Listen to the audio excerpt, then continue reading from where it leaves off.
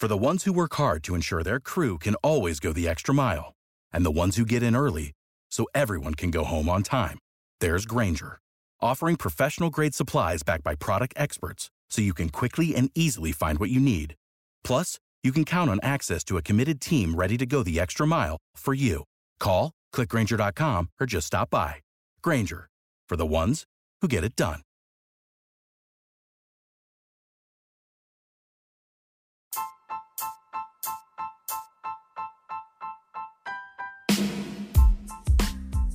Welcome to Astros Baseball, a podcast by a fan for the fans of the Houston Astros. Welcome to Astros Baseball Podcast. We are continuing the most epic week ever so far. Today our guest is Todd Kalas, the one, the only TK. How's it going? To the show. It's going fantastic. How is your Friday going? Good week so far? Good week. I was in Florida most of the week. I actually got to a spring training game on Tuesday.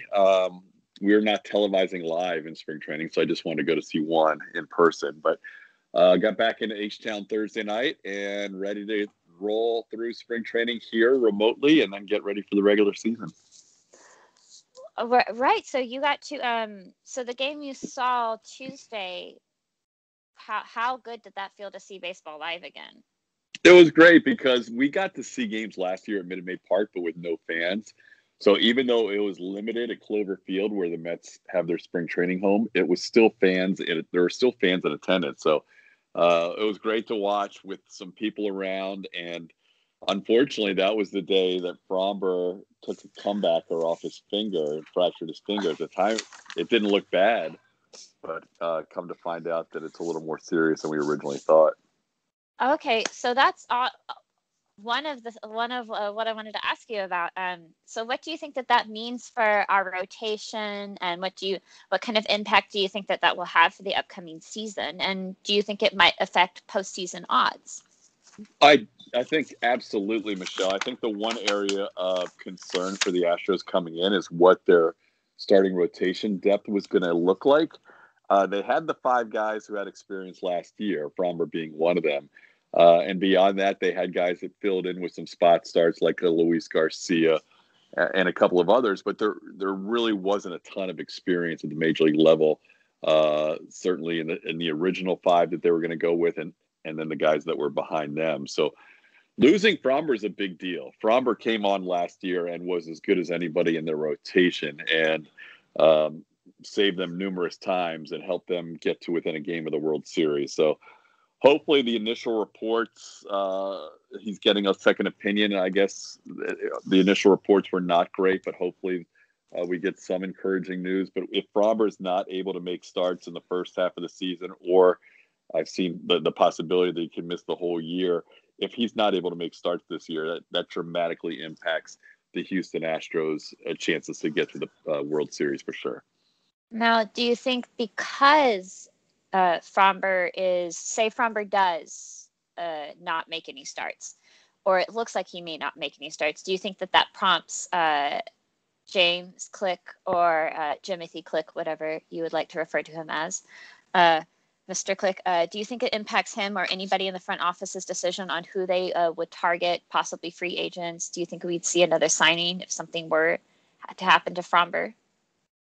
Yeah, I think it forces the hand a little bit, but there's not a lot of guys out there that can be an upgrade in the rotation. As we sit here, Jake Odorizzi is still a free agent, and he's a guy that James Click knows from his time with the Tampa Bay Rays. But I think Odorizzi is probably looking for a 3-year deal and probably looking for 11 or 12 million a year. And I don't know if the Astros are willing to pay that for a starting pitcher. They haven't shown the aptitude to pay a lot of money or give a lot of years for starting pitching in the past. They've given, Verlander a 2-year deal, but that was the exception more than the norm.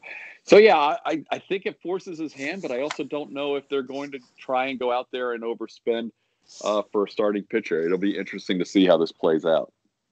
Well, I know you talked about, you just mentioned Jake Odorizzi and him having previous experience with James Click, you also have previous experience with Tampa. You spent quite a while as part of their broadcast team.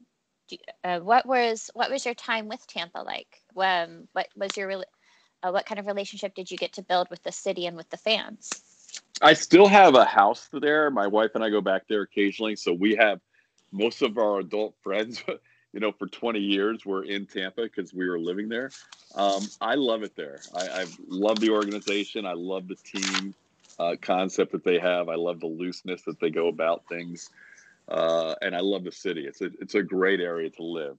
Having said that, we've now moved to Houston. We're here 11 of the 12 months, maybe a little more than that of the year when we're not traveling.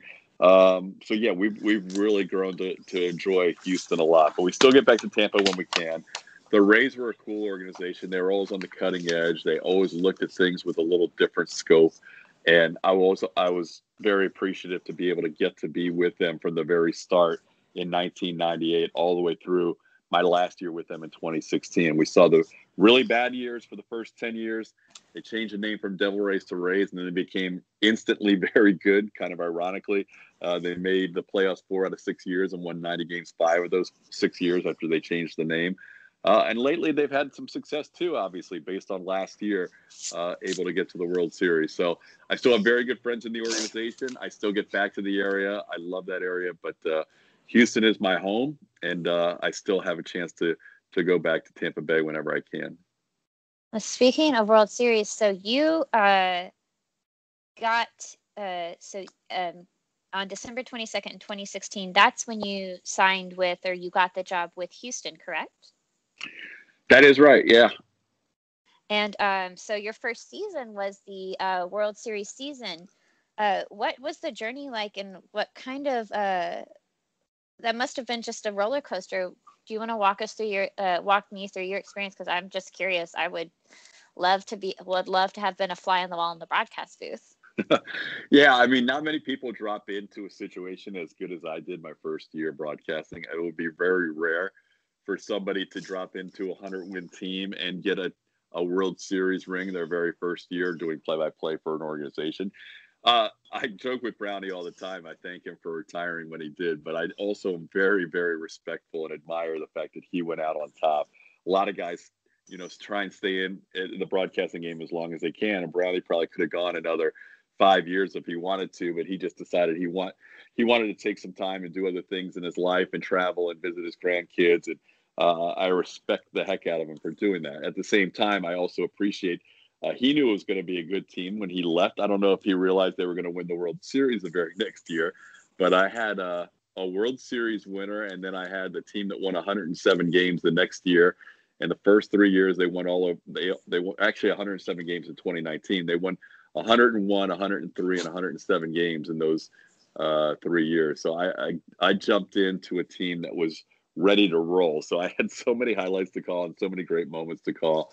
It was just a blessing. I don't think any announcer has ever started their career with a new team and had 3 100-win seasons. If that's happened, it hasn't been brought to my attention because I think I was the first. So it's kind of crazy how fortunate I was. And what has it been like getting to work with Blummer and with Julia? That must have been good to did you slot in well off the bat, or was there a kind of a growing period to kind of establish chemistry? I think there's always a growing period, but ours was pretty short-lived.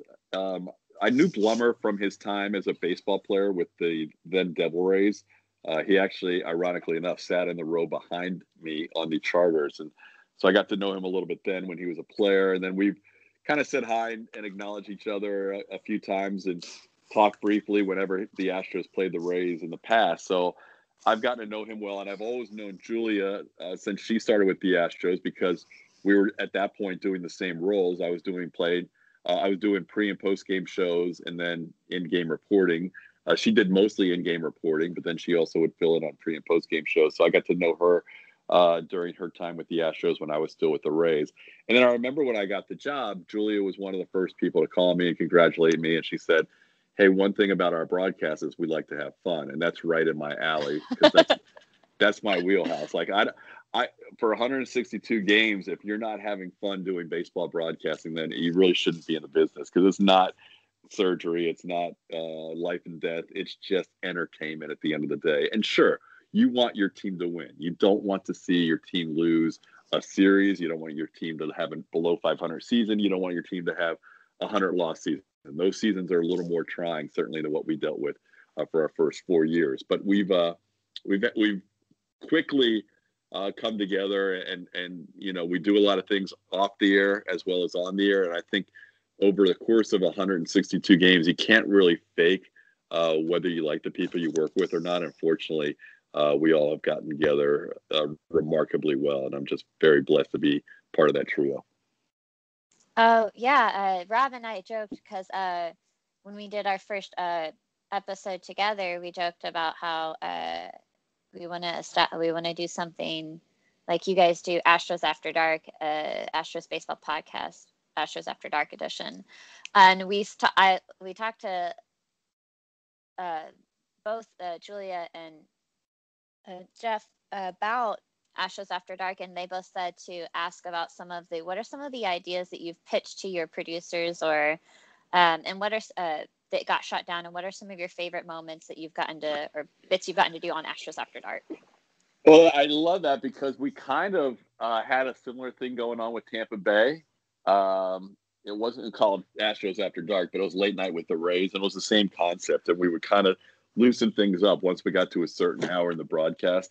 And now that I'm here in Houston, and we play a lot of our games in California, whether it's against the A's or the Angels, and in Washington against the Mariners in Seattle, we do get a lot of late night broadcasts. And so when it usually turns around midnight Central Time, that's usually the bewitching hour for us to just kind of like ease off the seriousness, gas pedal a little bit, and just kind of ramp up our fun-loving nature. So yeah, we've done a lot of cool things, and it hasn't always been driven by us. A lot of times our producer, Carl Patterson, will jump in the fray, and he's had Blummer go out, leave the booth and go out to various points in Oakland and entertain the crowd that way. I think one of my favorite moments was a blowout. I think it might have been Oakland, but don't quote me on that. It could have been Anaheim, but it was a blowout game, and it was late, and the game was going nowhere. We already, I think the Astros were down big, and we already knew what the outcome was going to be. And we just it happened to coincide with National Joke Day. And the reason that we knew that was because on the bus ride over, Steve Sparks, the radio color analyst, who always has jokes, wanted to make sure on National Joke Day he gave us some of his favorites. So we kind of knew it because of Sparky. So game was out of hand, and then we decided to have fun with National Joke Day. And I think I told everybody who had an Alexa that if you don't want to participate in the upcoming experiment, to make sure you turn your volume on your TV down. And basically, we asked Alexa through the TV audio to tell us a joke. And then we asked people to type in what the joke was through social media and share them with us. So that was kind of cool. It was a little... We always try to be kind of interactive with our fans, and I think Blummer does a great job in game of being interactive. I can't quite maintain that back and forth that he does during the game, but I think we try and get even more interactive once we get to Astros After Dark. So that was one of the moments that jumps into mind. But it's more of a looser broadcast, and kind of whatever goes. We did, we had the thing in Seattle. I just remember that we haven't talked about in a while, but the Grasshopper Night in Seattle, and one reason why Julia is the best at what she does is she always does whatever's best for the broadcast. And the last thing she wanted to do was eat a grasshopper. In the history of her life, I don't think she ever would imagine she was going to do this, let alone do it on TV. And so she did it, and it became like a rallying cry for the Astros, because they came back to win that game, and they ended up going on a huge run in 2017 right after that. So those are just kind of some of the ideas that we've done, and I'm sure fans can endorse their favorite moments, but I think those are two that stand out for me. I think one of the so I don't remember which season it was or what like it was like 18 or 19 or maybe 20, where you guys actually had like a graphic that like some like lounge music that popped up that said Astros After Dark. I don't remember who we were playing. It might have been Seattle, but goodness, you guys are such a delight to watch. Like, honestly, because being an Astros fan, it goes back generations for me. You know, my great grandpa, my dad, and now me. And he said, you know, you guys are probably his favorite broadcast trio for the Astros that he's seen. And I know that your dad is quite a famed sports broadcaster. Did he help shape your love of baseball at all? Yeah, absolutely. I mean, I got to watch what he did for a living every day and how much he enjoyed going to the ballpark. And, I was the kid that was always in the stands, keeping score, watching the game with my mom and my brother. And on Sunday afternoons, when I got a little bit older, I would go up in the booth and help them out with the out-of-town scoreboard. Back then, they didn't have all the scores coming across on the internet like you do now. You actually had to transcribe what was happening via ticker onto a sheet with all the scores from the other games. So I was kind of in charge of that from like age, I don't know, 12 or 13 all the way through high school. So that was pretty cool. And the whole time I was there, the whole time growing up, because I was keeping score and doing that stuff in the booth, everybody's like, it's obvious Todd's going to grow up and be just like his dad. And I honestly didn't know at that point in my life. I always did better in my aptitude tests in school at math than I did in English or in science. I was always a math guy first. And so I was like, maybe, that's the direction I will take my life. But I didn't know. So I kind of changed majors a lot my first year. And then I got into Syracuse and kind of focused on broadcasting then. And went in there with a dual degree, thinking if it didn't work out, I could always fall back on my second degree. But fortunately, it worked out. And all my dad's influences and watching how much he loved doing what he did for a living influenced me to eventually get into the business. And I'm glad I did. So you said he had a heavy influence. Did he have an influence on? I know that you guys got to work together for a little bit. How meaningful was that to you? It must have been an indescribable experience. Yeah, I'll never top that. I mean, I've been in the game for almost 30 years now at the major league level, and I'll never top that moment. That was the coolest thing ever. So back in 2008, the Phillies were playing the Dodgers in the National League Championship Series, and the Rays are playing the Red Sox in the American League Championship Series. And the Rays were up 3-1 on Boston in their series, and the Phillies were taking the lead against the Dodgers and would eventually win the NLCS. But then the Rays lost Game 5 in Boston after leading by 7 runs with 7 outs to go. It was a devastating game to lose. So they lost Game 5. They go back to Tampa Bay.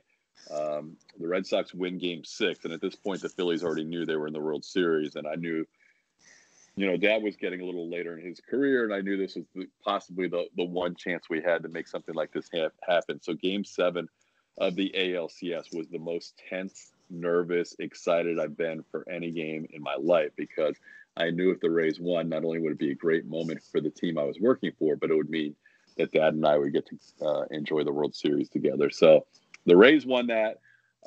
We cherished every moment of that World Series. We went to lunch whenever we could together. We got to do an inning of Game 1 in the broadcast booth together at Tropicana Field, which is what you referred to, and something I will always cherish.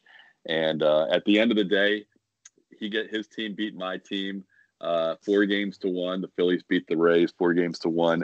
And I sent him a little congratulation. I couldn't find him after they won the World Series. He was down on the field celebrating with his Phillies people, and I had to catch a flight back to Florida. But I left him a note congratulating him and said, how much he deserved it and how proud I was of him. And he finally got a chance to call a World Series winner, which he hadn't been able to do. Even though the Phillies won in 1980, he wasn't able to call the games back then. So he called a World Series winner. I told him how proud I was and that he deserved it. And then as it turns out, that was his last year. He passed away the following April. So it was almost like it was meant to be that we got to share that World Series together. That's, I'm sorry. Pardon me for getting a little choked up. That's such a good story. When you saw it, so you said that you got to go up in the broadcast booth with him from like age 12 when you were doing keeping the score. did you observe how he prepped for, each season, and kind of what resources he pulled for to prep for each season? And does that influence how you prep today? Like, what is your process for prepping for the season, and prior to each game, what resources do you use?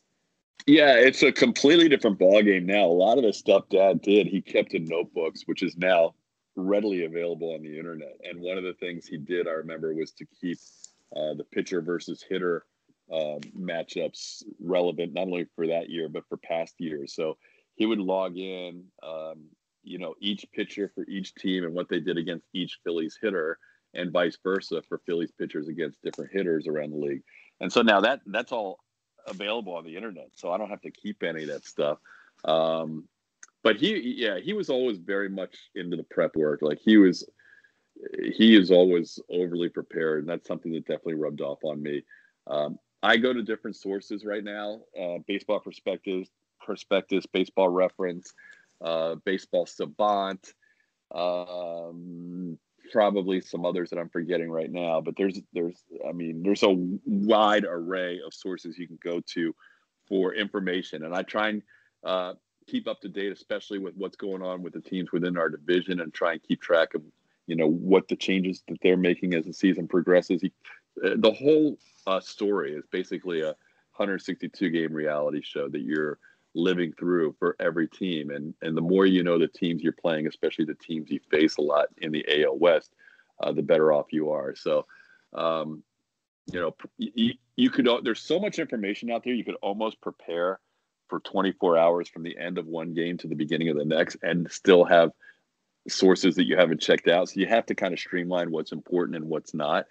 And I've kind of learned how to do that here in the last few years, but it's still it's a labor of love. Like I love getting ready for games, even though it can seem monotonous at times, but it's what makes a broadcast sing when you have the ability to have the reference of information at your fingertips, as opposed to having to scramble for it while the game's going on. Yeah. What are some of the, so when you say you studied teams within the division, what are your thoughts on the Astros and their ability to win the division this year? I still think they're the favorite, even with the Framber Valdez injury. I think the A's certainly are the team to beat coming off of the division title last year, but I'm not sure that they are as good as they were in 2020. I think the Angels will probably be improved. I think the Mariners will probably be improved. I think the Rangers may need another year or two before they improve. So, yeah, I'd say right now, if you were looking at the division, and I can say this not just because I work for the Astros, but just saying it without bias, I really think they would still be the team to beat. Now, what we talked about earlier about their lack of starting pitching depth is the one area that could be of a concern, because coming off a 60-game schedule last year, a lot of teams are going to struggle to reach that threshold of getting all the innings they need for 162 games without wearing out their staff. So I think the lack of starting pitching is certainly an area that the Astros, if they were honest with themselves going into the season, would be the biggest concern. And so I know that occasionally you guys do have guests in the broadcast booth. Who are some of your favorite guests to have on? I like a variety. I don't mind. I mean, as long as it's not every series that we have a guest, I think, you can overdo it. But I really don't mind when the guests come in the booth. I remember we had Neil Armstrong's son on when they were honoring Apollo 11, and it was the anniversary of Apollo 11, and then the Astros scored 11 runs in the inning when his son was in the booth, which is crazy. I think it was Rick Armstrong. Yeah, Rick Armstrong's in the booth for Apollo 11 night. The Astros score 11 runs. Like you can't script that stuff. You never score 11 runs. So it was meant to happen. We've had cool guests throughout, the course of the years. I'd have to think back other than him. We've all the Astros, former Astros, and Julia does a lot of the interviews, but occasionally we get them in the booth. I mean, whenever we get to talk to Nolan Ryan, he was always a treat. I know all the games that we do, which is once a month with Jeff Bagwell, are received very well. Yeah. Just mentioning Baggy, you start to laugh, right? I mean, he's hilarious. He's so purely entertaining, and he and Blummer, those are the games that I probably get the least amount of my material in, which is fine because I'm just kind of like you said earlier, a fly on the wall. I'm just kind of sitting back and letting those guys banter and reminisce just like they were back in the clubhouse together. And those are some of the most well-received broadcasts we have. So I'll set up a couple things here and there, and I'll just let them go. And those, so Bag is one of my favorite guests too. But Enos Cabell, Nolan Ryan, Rick Armstrong, we've had a lot of different people on through the years, and they've all been very entertaining. So with your lengthy career in broadcasting, what are some of the more monumental moments that you've had? Some of the more emotional moments that you've had? Yeah, I'd say, going back to that 2008 season with the Rays, they had never won anything. They had never won more than 70 games in their first 10 seasons. So for them to finally get over the hump and win a division and then get to the World Series all in 1 year after never being a contender in any form was the most remarkable season I've ever been a part of in terms of a surprise. And that also dovetailed into the most emotional moment, which was trying to, knowing that my dad and I were going to get to broadcast or going to be on the same opposite teams in the same World Series in 2008. So that Game 7 of the ALCS when the Astros beat the Red Sox and wrapped it up, it was the most emotional I've ever been after a baseball game, just knowing that we were going to get to share in the World Series together. But in more recent memories, just the whole run from 17 through 19 with the Astros was so amazing. The 100-win seasons. The 19 team was so remarkably talented that I will never forget how good that team was. It'll probably be the best team I've ever been associated with, even though they didn't win the World Series. They were just so good all year long. It was a treasure and a treat, pleasure and a treat to be associated with that team. So those are some of the cool memories. I got to call a few no-hitters along the way, and that's pretty cool, including Justin Verlander, his third and the second one over in Toronto. I got to call the no-hitter when Aaron Sanchez made his debut and Joe Biagini made his Astros debut, which was nuts. I've been on the wrong side of a lot of no-hitters too in perfect games, so I've probably seen more perfect games than most broadcasters. But yeah, it's just so many cool memories over the years, but those stand out a lot, and especially because the first 15 years, my 2 years in New York, which were my first 2 years in the major leagues, my 3 years in Philadelphia, and then the first 10 years with Tampa Bay were not very good years for any of those teams. So to have some success lately has been really cool. What has your experience been with opposing fan bases? What are, obviously we know that the Astros fans are the best fans, minus the Rays fans. Who are your favorite opposing fans to deal with, and who are your least favorite to deal with? Wow, that's a good one. Well, so I used to, when I told you earlier, I used to do what Julia does. I didn't have like a set spot like Julia does near the dugout for home and away games. I would pretty much anchor in the press box, but I would float throughout the stadium. So I was bouncing around to different parts of the stadium to do my reports from, as opposed to a steady location where Julia does her reports from. So I was out and about with all the Red Sox fans and Yankees fans back when Tampa Bay was really bad. And for a few years there, we had our logo on the mic flag. So there was no disguising what you couldn't pretend like you were with one of the local affiliates in Boston and New York. You were obviously stood out as a Devil Rays reporter. So they would crush me back in the day. So, I was never very fond of Yankees and Red Sox fans over the years, but we found a kind of a mutual respect for each other after Tampa Bay got better and started to beat up on them a little bit. But some of my favorite fans around the league, I think St. Louis has remarkable fans. I think they appreciate good plays by the opposition as much as anybody, and there's kind of a Midwest kindness about them that you don't find in maybe the New York and Boston crowd. I really like the Seattle fans. I think part of the reason I like the Seattle fans is because I really love that stadium a lot. Seattle hasn't been very good for a while, and they've and when they do become good, it'll be fun to see what kind of reaction they get from that fan base, because they're starving for a winner. Oakland fans are unique because they are, to me, the most resilient and kind of eccentric fans in the league. they'll be out there tailgating, whether it's in the 40 or 50 degree range. They don't care. They just go out there and have a good time. And Oakland has been pretty good lately, but there were years where they weren't very good, and they were still showing up there and banging on the drums and basically making a party out of it. So they're a pretty cool fan base as well. I mean, those are just some of them that come to the top of my mind. But yeah, I enjoy and I miss a lot going through the last couple of years. Hopefully it changes as the year goes along this year, but if it doesn't, I'll miss a lot going around to the different cities and seeing different stadiums and enjoying how unique the different fan bases are. What are some of your favorite, aside from, of course, Minute Maid Park, what are some of your favorite stadiums to see, or what are some of the better ballparks you've seen? Yeah, even before I got here to Houston, Minute Maid was one of my favorites. So I can say that not as an Astros broadcaster, but even when I was in Tampa Bay. No, Minute Maid was always in my top three. I think Safeco was in my top three.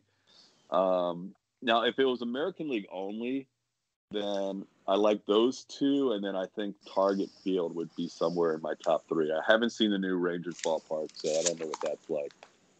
But I always loved in the National League going to San Diego. Petco Park is amazing. I always thought Arizona was underrated. I like going to Arizona. Colorado is really cool because you can walk right from downtown, and Denver's a great city.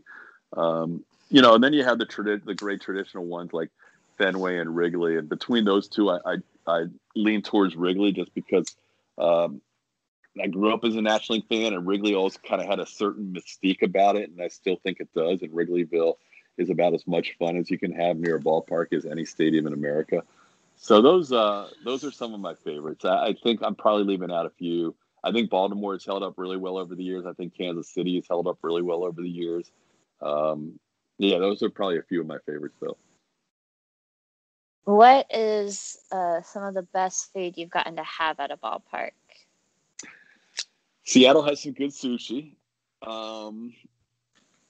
Let's see. The best media dining, which isn't accessible for the fans, but the best media dining right now, which probably is also the most expensive, is at Yankee Stadium.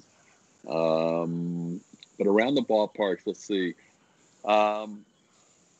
Texas has those huge portions of stuff. Like you can get huge everything. Everything's bigger in Texas, so they have these massive sized portions of things. I guess that's kind of unique. Where else has good food? I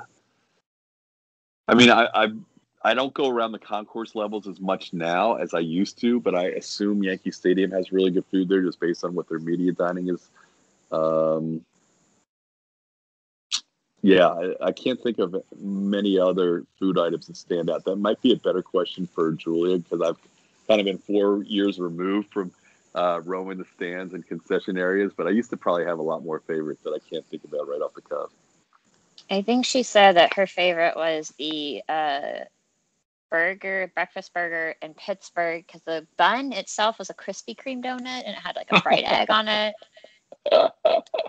That's awesome. I remember she told us about that. I remember reading about that burger and deciding, oh my gosh, I have to get there.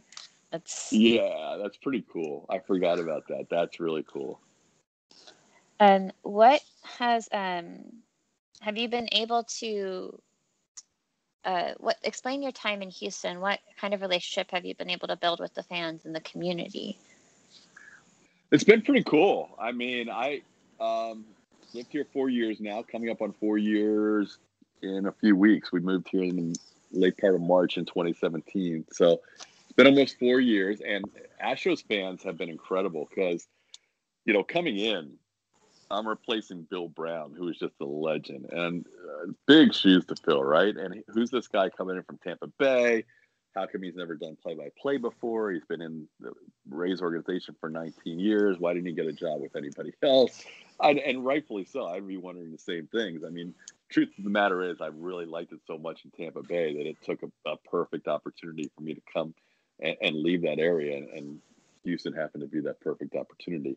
But having said that, they didn't have to welcome me the way they have, and they've been so positive. And, the social media can be such an interesting dynamic for positivity and negativity. It can go either way, and I've been very blessed to have a lot of positive feedback on there. You're not going to please 100% of the viewers 100% of the time, but I think between Blummer, Julie, and myself, we found a nice niche broadcast style that works for most people, and I'm just so happy to be here. I love the community; it's a great area.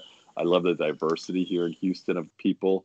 I didn't have that any other place where I've lived, where there's so many different cultures and ethnicities and people of different backgrounds that you really learn a lot about people. And I've also never been in a city that has better restaurants. So all the above reasons, I really have enjoyed my time here. I speak from just personally, thoroughly enjoy having you here. Some of my favorite moments have come from hearing and seeing you call games. It's just been an absolute delight as a viewer to see and hear. What do you think? Do you think you'll see a return of fans back to the ballparks in light of the fact that restrictions have been lifted in Texas? What are some of the challenges you faced last year when trying to broadcast in the age of COVID? Yeah, I definitely think there'll be fans, especially in the state of Texas, like you said, with Governor Abbott lifting the mandates on masks for everybody on March the 10th and saying that you can have 100% capacity at restaurants and bars and retail outlets. I don't know how many people were going to get in initially. I think they were first looking at 20 to 25%. That may have increased based on, the new rules in Texas. I don't know. But I think as the season goes along, there's a good chance that we will get more and more fans in the stands. And going back to last year, the challenges were simply there was not any energy coming from the crowd. There was not that. There's an organic pacing of a game and a feel based on how the crowd reacts, and all that was missing. A lot of times I would call a big moment in the past and make the call, get out of the way, let the fans go nuts, and then Blummer would comment on what just happened. In this past year, you find yourself kind of carrying the call a little bit further because there really is no crowd reaction, and it was more like a collegiate baseball game where you're hearing the players react and you're not hearing much else. So that was a big challenge, and you get ramped up for a game, and there's certain buzz getting ready for that first pitch, which builds at a normal game based on the crowd being there, and there just wasn't that same buzz. So once you put the headsets on and the game started, it was kind of business as usual, but it was hard not to notice that there was a little bit of enthusiasm lacking, and I'm definitely excited to have fans back at Minute Maid, especially Astros fans who go nuts for their team. Oh, 100%. I'm going to try to be as many of them as possible this season.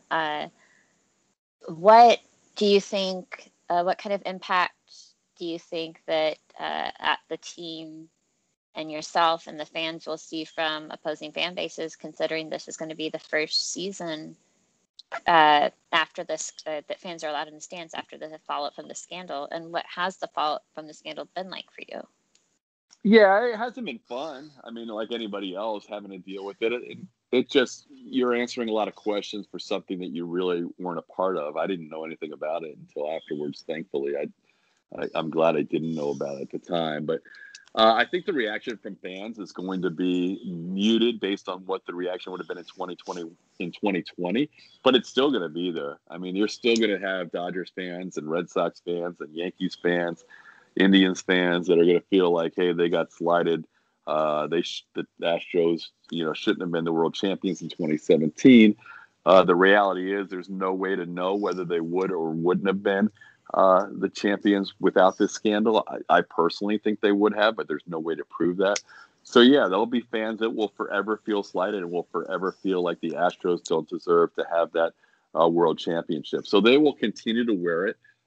There's fewer Astros now in play, especially with George being gone. You still have Altuve. It's the whole infield, but other than that, you don't have a lot of guys that were around here when they won in 2017. But I'm sure those guys will still hear from the fans this year. They'll probably hear it at some points for the rest of their careers, but it'll get less and less every season, and it won't be as bad this year as it would have been last year. You mentioned some of the players. Are there any players that you've been like some players versus others? Are there any players that you have been able to form like good relationships with, or maybe you've gotten closer to some players than others? Yeah, I think that's kind of natural. Just happens, and I think it's easier when we travel to get closer to players. I think that's where you kind of make your bonds on flights and team charters, hotels, staying at the same team hotel, riding the bus back and forth to the stadium.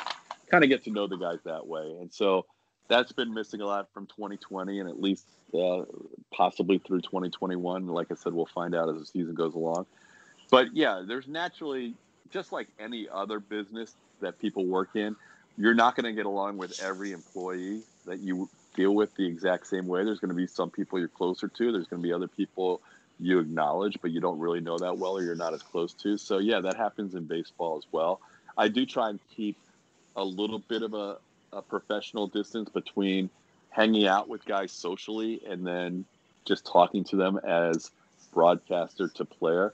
I know a lot of personal stuff about them, and we can sometimes get into personal stuff, but I rarely, if ever, and it, will ever be out for a cocktail with those guys who play, just because I think there's a line that needs to be separated between the media and the players. If it happens where, I'm at the hotel bar, which I hardly ever do, and a player happens to be there, so be it. But more than likely, it's not going to be me and Correa or me and Tuve hanging out afterwards. But I do really enjoy both of those guys and really respect their independent freedom away from the game. So I let them have their space. But when it comes to baseball stuff, they've been great in sharing insights with me. So have other people. They're not the only two. I mean, Correa and Tuve have been great. Breggy is his own, PR machine. I love that guy.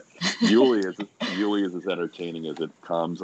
I think his English is getting better every year, and I love that. McCullers is great. He seems to be an open book whenever you need to talk to him. And a lot of other guys are really good with the media too. So the guys that have been around the longest have been very, very good to us. Now, you mentioned Yuli, and you mentioned those guys. What are some of, what is the best, what would you say, and this is just not even Astros rotation, but what is the best rotation that you think on the team that you've had the privilege of watching in action? Had to be the 19 team, even though they lost Keuchel and Morton going in 19. I mean, it could have been the 18 team too, but the 19 team was so darn good because the 19 team got Greinke. So when you have Verlander and Cole and Greinke as your top three, I mean, that's really hard to beat. So, I mean, there's so many good rotations, but that trio, they all could be Hall of Famers. I mean, Justin already is. Greinke's getting close, and depending on what Garrett Cole does with the Yankees the rest of his career, he could certainly be a Hall of Famer. There's not many rotations where you could say there were three Hall of Famers back to back to back. So, yeah, I'd have to say the 19 squad. 19 squad. Well, I know that we are approaching the 45-minute mark, and I definitely want to respect your time today. I just had a few fun questions. Yeah, go ahead. We're good. Yeah. What are some of your hobbies outside of broadcasting? I really enjoy playing golf. I really enjoy traveling. My wife and I do a lot of traveling in the off season. And the golf and the traveling a lot of times go hand in hand. When I used to live in Florida, I used to be into more water sports and boating and that stuff, and don't do that quite as much as in Houston as we used to. What else? Just enjoying hiking, outdoors. Whenever I can be outdoors, I'm a warm weather freak, even though I grew up in Philadelphia and spent my college years in Syracuse. I love warm weather. So the more time I can spend outside, the better. So I love when it starts to warm up. I'm glad we all got through the winter storm okay. And I'm looking forward to spending more time outside.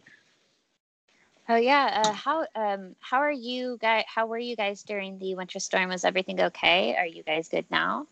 We're not quite back yet. We still have some broken pipes that need to be repaired. We're kind of waiting for that to happen. But we took a little bit of a hit. We had a bathroom in our downstairs area that got a little flooded, that we had to knock some walls down and stop the water from that area. And then we had most of the pipes that burst were outside. We have a little older home So yeah, we took it on the chin like a lot of people in Houston. Maybe not as bad as some others, but we definitely suffered some damage.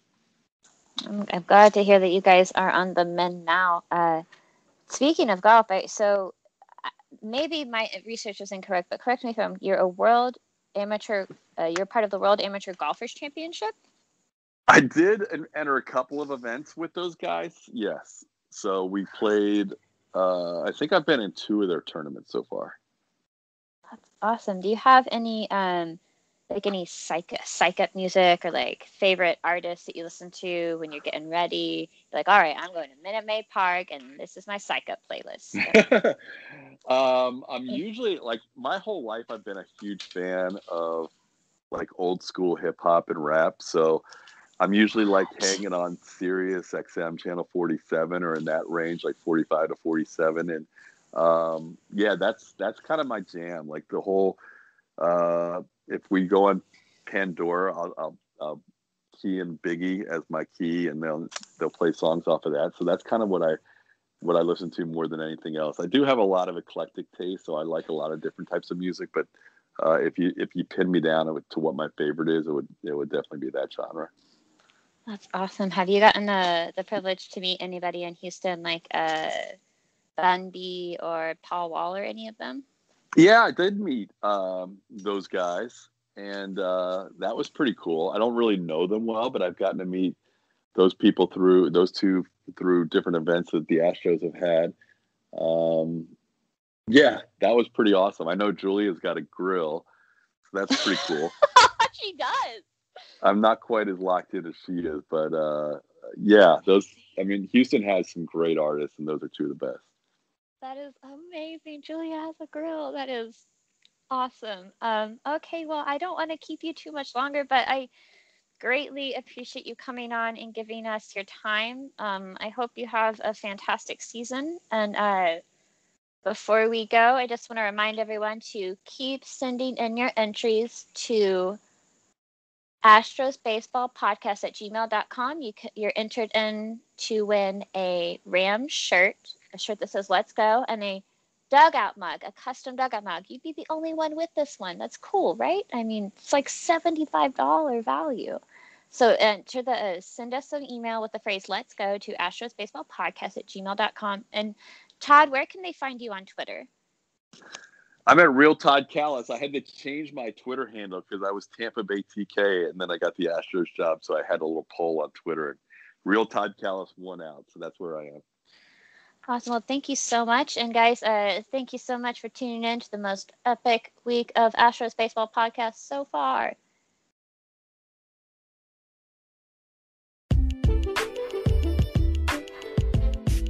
Thanks for listening to this episode of Astros Baseball. Be sure to subscribe to be alerted when there's a new episode. For the ones who work hard to ensure their crew can always go the extra mile, and the ones who get in early so everyone can go home on time, there's Grainger, offering professional-grade supplies backed by product experts so you can quickly and easily find what you need. Plus, you can count on access to a committed team ready to go the extra mile for you. Call, click Grainger.com, or just stop by. Grainger, for the ones who get it done.